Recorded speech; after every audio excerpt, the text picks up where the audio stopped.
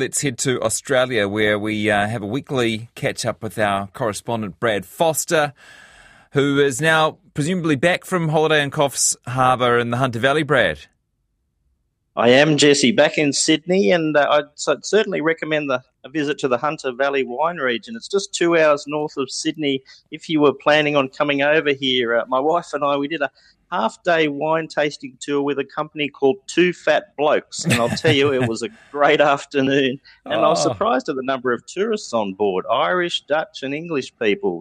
No Kiwis, though, but I guess you've got a few nice wine regions in your area, in your country. There's a funny thing about Kiwis on holiday. I think there's so much that we have here in New Zealand that when you go on holiday, you want something a little bit different. So maybe a wine tour feels too much like home.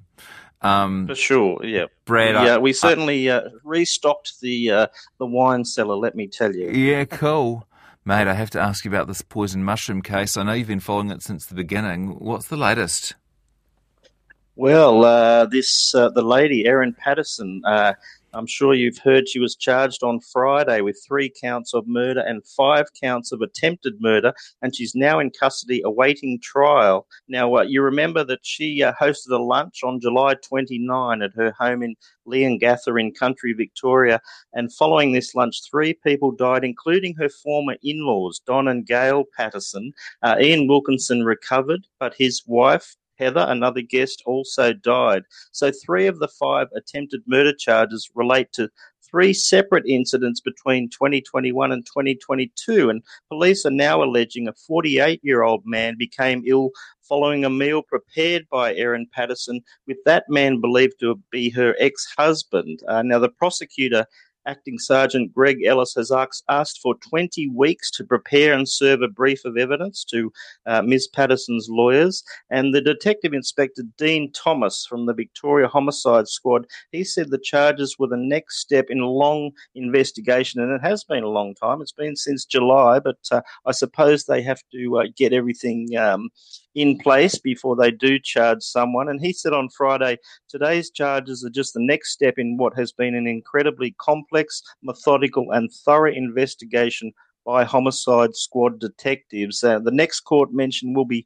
May 3, Jesse. So Erin Patterson is going to be spending Christmas behind bars this year. Gosh, May 3rd, that's a long way away, and particularly for a ravenous Aussie media, Brad, who no doubt are scrapping over the next juicy piece of information. It's going to be very hard for them to wait that many months with anything new to report. Sure.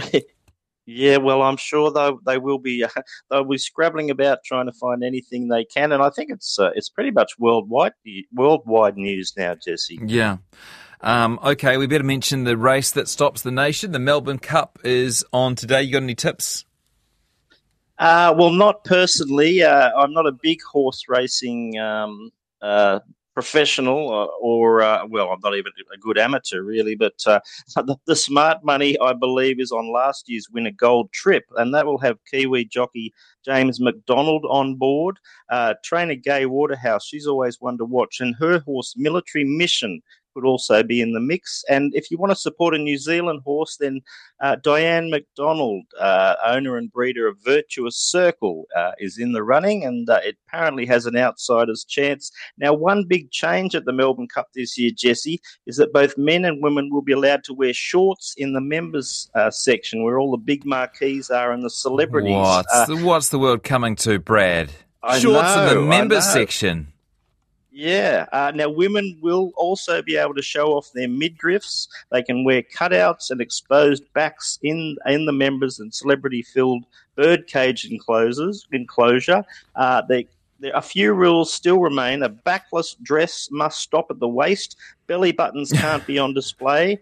Bralettes or bandeau crop tops, I hope I've said that right, they're not approved.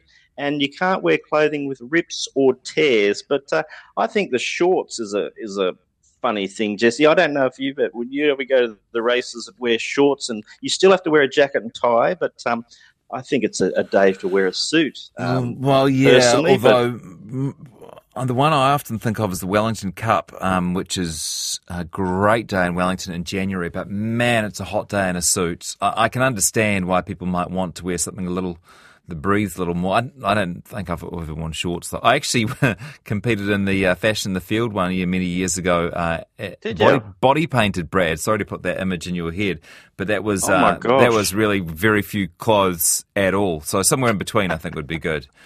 It's weird that the rules state that a backless dress has to stop at the waist. I don't know what the alternative would be, but I guess it's good to put it in writing. It'd probably be no dress, wouldn't it?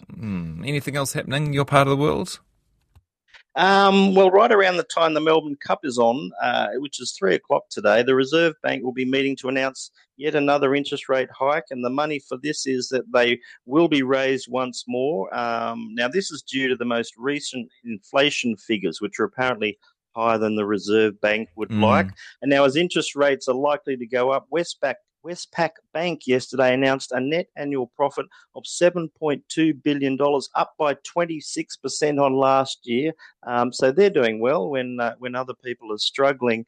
Now, I also had to mention, Jesse, congratulations to New Zealand in the Pacific Cup Rugby League. I didn't see it. I just saw the score, but that's very unusual for an Aussie-New Zealand Rugby League game.